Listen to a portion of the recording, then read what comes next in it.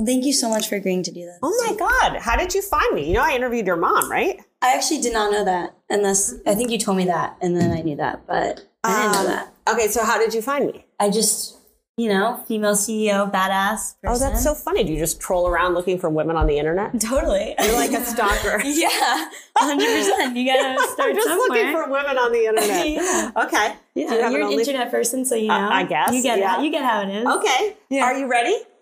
Sorry. Okay, Miriam. This is right. Miriam's show. Yeah. A rich man's world. I have turned the soul. This episode is brought to you by Shopify. Forget the frustration of picking commerce platforms when you switch your business to Shopify, the global commerce platform that supercharges your selling wherever you sell. With Shopify, you'll harness the same intuitive features, trusted apps, and powerful analytics used by the world's leading brands. Sign up today for your $1 per month trial period at shopify.com/tech, all lowercase. That's shopify.com/tech. Hey, everyone. This is Faking It, and I have an incredible guest on my show today. I'm so excited. Thank you so much, Erika, for coming on. Thank you for having me. The badass boss CEO of Barstool. Yeah. Incredible company. And I have so many questions that I want to ask you. Okay, great. And I'm so grateful that Miriam, you agreed. I'm like worried we're going to have a nipple slip. Oh my God, yeah. The shirt is very risky. If you want to put it on your jacket. Here. That's a good idea. It's loose. Thank you so so much. cute. I'm definitely going to keep this in the podcast As too. you should. Women should help other women. No, not literally. have a This is nipple an slip. example of women supporting women. Yeah, I love that's it. right. Thank you so much. Absolutely. Okay, hit me. All right. So I have so many questions I want to ask you about your experience in life generally. Okay. And the first thing I want to start with is in the beginning. So I did a lot of research on who you are. Okay. And your first job, you worked at Fidelity. Yes. Right? The And first you were real job. Yeah, your first real job. And that was in the finance department, right? It was, yes, it was in the legal department. The legal department, right? Yeah. You're thinking about becoming a lawyer. Yes, that's right. Right. And so you're getting like a good paid salary there. Yeah. It was only uphill, safe cushion. Everything was good. But then you decide to make this jump into the digital advertising department. And that like took your salary down by like 4 times what you were making there. So what inspired you to make that leap of faith and start doing something that was super unsecure from getting the secure position? Sure. So so when I graduated from college, the economy was great. Yeah. And I had interned at Fidelity in the same department that I got a job in, or in an adjacent department or something. Right. And when I got the job, I was making $50,000 a year, which was a lot of money in the late 90s. And it's still, I think, kind of a lot of money now. But, and I hated it. I was so bored. I would basically go out all night with my friends. I would get my work done in like 25 minutes. And then I spent all day emailing the escapades of what we did the night before.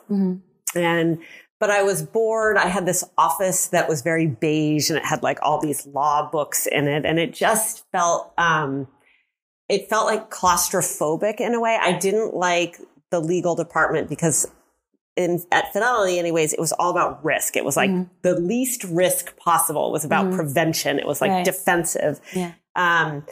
And I remember walking over, the advertising group was in a different building and they had these desks. It was loud. They had stuffed animals all over their stuff because we did a lot of business with Discovery and they were always sending stuffed animals. It was bizarre. But anyways, I wanted to do something that was creative. And I felt like that I only have one life and I had just graduated from college. And I was like, fuck if I'm going to spend my entire life like wilting in a legal department. So I made the jump. I met the HR person at Fidelity who was like, you're a fucking idiot. Like, why would you ever do this? I made $19,000. Wow.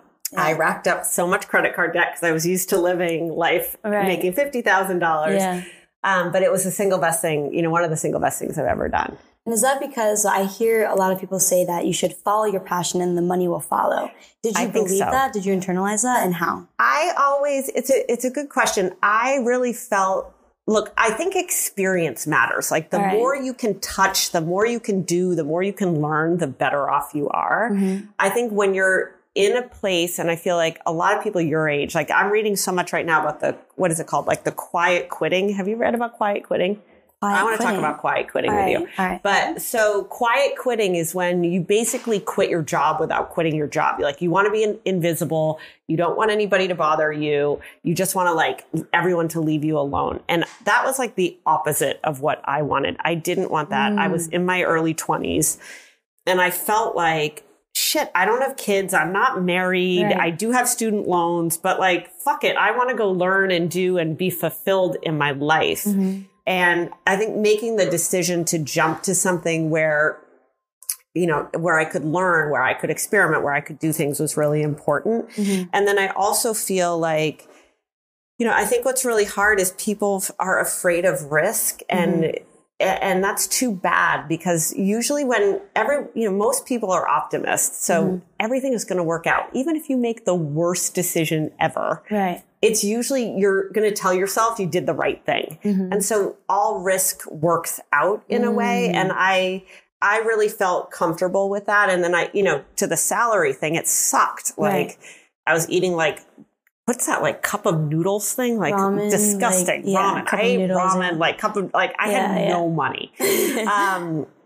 I had no money. I shared an apartment with like 6 girls. Like 3 of us were in the same room. Like that's a terrible life. Yeah. And I always felt like I was chasing to get back to that $50,000. But in a way, Miriam, that like drove me. It like really made me hungry to like get the promotion and take the next job, because I wanted to get back to 50,000. Right. Does that make sense? That does. And it sounds like from what you're saying that you kind of had this trust in yourself that you're going to be okay. Yes. And there was that certainty in the uncertainty that allowed you to just make that leap and then live that life. And you felt comfortable that you'll make it. Yeah. Even starting from and a I was lower like, path. I have to make it. Like I have to figure it out. Like I think what's, when you're starting your career, one is like, you don't know what you want to do when you grow up. I still don't know what I want to do. I had breakfast with someone today who was like, well, what's your next move? And I was like, I don't know. Like, I don't know. Yeah. And nobody really knows, but at least if you try things and you jump to new places, you'll learn something and you're smarter than you were before. I used to say 100%. To people all the time that like, every job you take or every assignment you do, or you should make 5 new things should open to you from doing that one thing. Yeah. And I still really feel like that. Like, how am I, everything I do, is it opening up new things to me? Maybe I'll take them. Maybe I'll be considered for them. Maybe I won't, but at least the opportunity will be there. Yeah. And it sounds like your career path in itself is you constantly trying things and moving along. Constantly, yeah. Like you did your CMO at like AOL and like VP of brand at Yahoo. And now you're here at Barstool. Yeah. And so I read in a New York Times article that you were speaking in, you said that you value drive and stamina, but you're bad with stagnation and complacency. And so I thought what was really interesting about that is how you said, very good memory, Miriam. Thank you. Jesus. And what I thought was really interesting. Do you have like a photogenic memory? I do not, but like my grandmother does. Okay, that's maybe, so maybe you got like a titch of it. Maybe, I hope so. Sorry, nice. I'm interrupting you. It's okay. But I think that what you said there was interesting to me was the word stamina. And I think that there's one thing to have drive to want to do better, but it's like that everyday push of just like going forward. And I'm wondering how like stamina played a role in your career trajectory and how you think of that word. Oh, like stamina. I love stamina. I think stamina really matters. I think most people don't have stamina. I think stamina is like getting up the next morning and like doing it all over again. Stamina is like not letting your emotions get the best of you. Stamina is not letting like your self-doubt get in the way of what you can accomplish or do. Like stamina is really, really, really important. I agree with you. I think a lot of people like drive, right? Drive is sexy. Drive is going to get you somewhere. Drive looks good on Instagram. Stamina is ugly. Like stamina is like, I'm bleary-eyed. My clothes are wrinkled. I'm dealing with a bunch of shit with this, that, or the other thing, like stamina, and I'm still getting through it. So I think the reason stamina is important is stamina is where you learn everything. Like if you show up the next day and do it again, you're going to get better. And I think the hard thing for people right now with their careers kind of is that they don't want to go through the ugly stamina part. They just want to look like they have drive. And I hate, like, that drives me nuts. The other thing that I don't like is that I think the other thing that's kind of happening culturally right now is that it's kind of like, when I'm a champion, I'll train like a champion. And it's like, no, you got to train like a champion to be a champion. Because if you become a champion, you somehow luck your way, network your way, get plucked into the top and you haven't gone through the stamina pieces and the grit and the mess and the lessons and the failures, you're not going to be great on top. Mm-hmm. And that's a really bad feeling, you know? Totally. So stamina to you is kind of just like pushing through all the hard times, constantly going, training to become the CEO that you are. Yeah. And kind of in that mindset. Totally. Yeah. Just being the best at what you do. Like I never thought I was going to be a CEO. I'm so psyched I am a CEO. I love being a CEO. Right. But I wasn't like, I'm going to be a CEO. I was basically like, I'd like to get back to making $50,000 and to do something in the internet. Mm-hmm. And that's kind of the mindset, like what even this podcast is about. It's about faking it. It's about empowerment and kind of embodying the person that you want to be. Mm-hmm. And so that's where the stamina comes in too. Why do you call it faking it? So I call this podcast Faking It. And my slogan is fake it till you make it, not faking orgasms. Okay, great. That's a long tagline. It is very long. Okay. But pretty much it's just about embodying the person that you want to be. It's about believing in yourself. And I think that a big part of doing that is putting yourself in uncomfortable situations and kind of just faking it when you don't know what you're doing and then figuring it out along the way. Okay. I love that. Yeah. So it's just about empowerment. Do people your age fake orgasms or no? Yes. They do? They do. That's sad. It's really sad. It's really, really sad. I thought girls were kind of done with that. If you want to read a book, it's called Girls in Sex by Peggy Orenstein. Okay. And she just interviews tons of college girls from like the past 5 years. And you can learn about sex. And, really? It's What's really the big takeaway? Blowjobs. Every girl's giving blowjobs and like not getting anything in return. That was my big takeaway that I took from it. It was terrible. I was like, what? Like that's like it was like for me in high school. That's ridiculous. That sucks. I know. And I was like, there's just this inequality there. To be fair though, like I feel like men in high school and college are just so woefully inexperienced that you really don't want it the other way. It's going to be so like painfully awkward. True. But that's true. But communication, right? If there's communication, that's great. Then it would help. Okay, things. I agree with that. Okay, Miriam. So so part of this podcast too, I do a lot of like sex, like therapists. Oh, really? Yeah. Okay, what's your like big things you've learned? Big things I've learned is, I mean, like one, you have to get comfortable with your own body. Yeah. That's like a huge thing. Big deal. Yeah, you have to learn how to pleasure yourself first. Okay. So like get a good vibrator, learn your body. Okay. And then once you're comfortable in your skin, once you're comfortable touching yourself, then bring in another party. Bring in somebody else. Okay, got it. And then that's like a whole nother step. But I think people need to work on themselves first before. Yeah. I think the same is true of work, don't you think? Definitely. Yeah. Yeah, you can't be a good boss until you can boss yourself. Yeah, that's really right. Well. I agree with that. Yeah. Okay, what else can I tell you? All right, so now I'd love to talk a little bit about Barstool and what it's like for you working here. So you joined in 2016. Yeah. I think since then you grew the company almost 4,000%. Yep.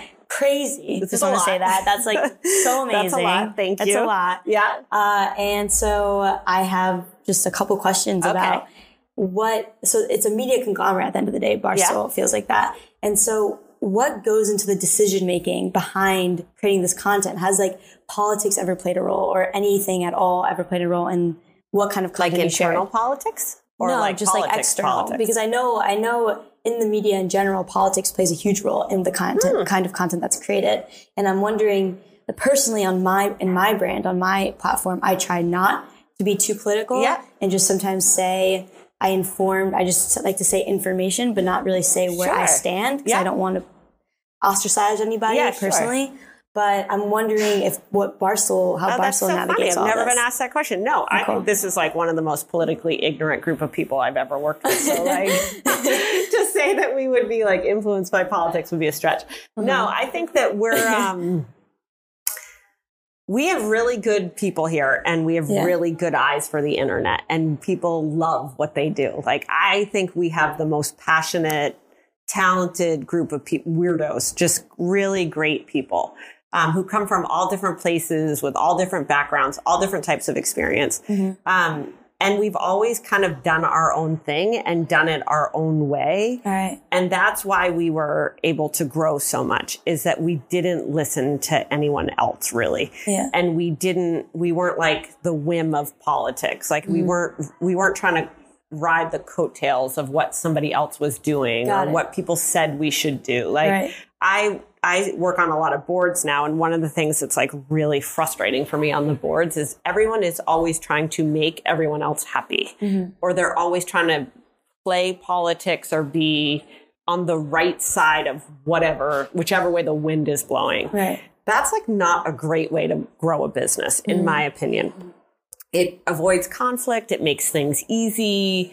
it puts you in a good light and it gives you good favor. But if you really want to build something, it's kind of to your sex analogy. Like, you got to love who you are. You got to know who you are. You got to understand what you want. You have to understand what you have to deliver. And you have to like protect that really fiercely. And that's how we've grown. Yeah, does that make sense? No, totally. That does make sense. Okay. It's kind of, it seems more real rather than superficial. It's not surface level. Definitely. Posting what seems important to post, rather just doing what feels authentic to you guys. That's right. And then actually getting positive overall feedback, it seems. Yeah, sometimes really negative feedback. Right. But the other thing is like, you know, Barstool gets this rep of being controversial, or people like Barstool or people hate Barstool. It's like, Barstool is for people who like Barstool. If you don't like Barstool, like, I'm not making content for you. Like, we're not catering to you. Right. And I think that in some ways a little bit of a radical concept, which is that we would not care about what people who don't like us think. Right. Totally. And that is like, I think that's a good thing for people in life. Like, you know, you probably run into this. Your family's definitely run into this. Like, people are not going to like you and they're not going to support you and they're not going to agree with who you are or what you have to say, or they're going to belittle you or diminish you or judge you. And like, that's just a fact. And so you're like, fuck it. I'm still going to do me in the best way I know how to do me. And like, that's true for a business too. Totally. At the end of the day, you are getting your self-value from yourself. Definitely. And so outside of what other people think, it doesn't really, it shouldn't impact you. That's right. That shell should be there. Yeah. And I guess that applies to your company too. Definitely. And so 2 more questions really quickly. I was just wondering, so you are this like incredible like digital disruptor doing all these things online and changing the way content is created. And so I'm just wondering, what do you see as a future of content creation in the future of internet culture? Oh, I love that. I mean, if you had asked us 3 years ago, like, did we think TikTok would be what it is? I would have said no. Oh, like, wow.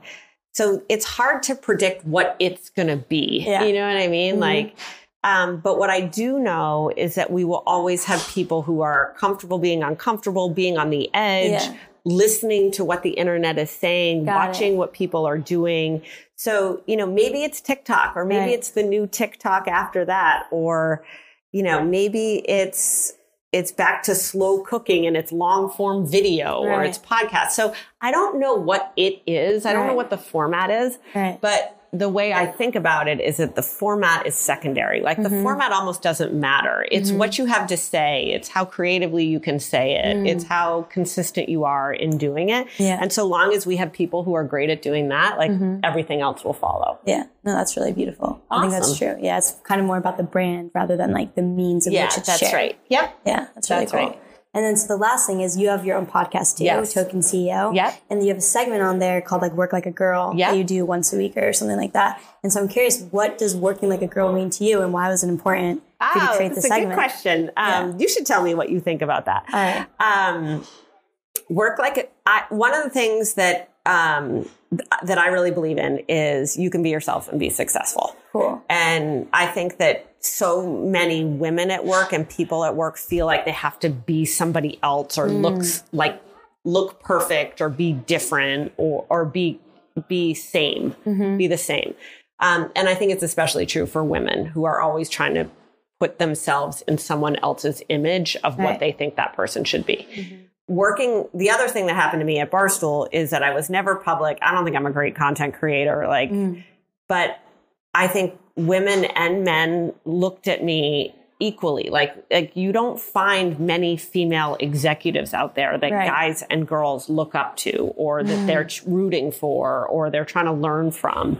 And I think working like a girl is like exactly that, which is you should be someone who, you know, has stamina, all the things we talked about, stamina, creativity, independence, flaws, you know, humility, like all those things. And that all sorts of people can look up to you in what you do and how you do it. So it's redefining what like a female executive looks like. Yeah, that's exactly right. Yeah, that's like really awesome. I think most female executives are very perfect. Like the Sheryl Sandberg of it all. Like she's about being perfect. And I'm like, I think that's bullshit. Like having a certain body size, having a certain body size, conducting yourself, not swearing, you know? And I'm like, I just disagree with that. Yeah.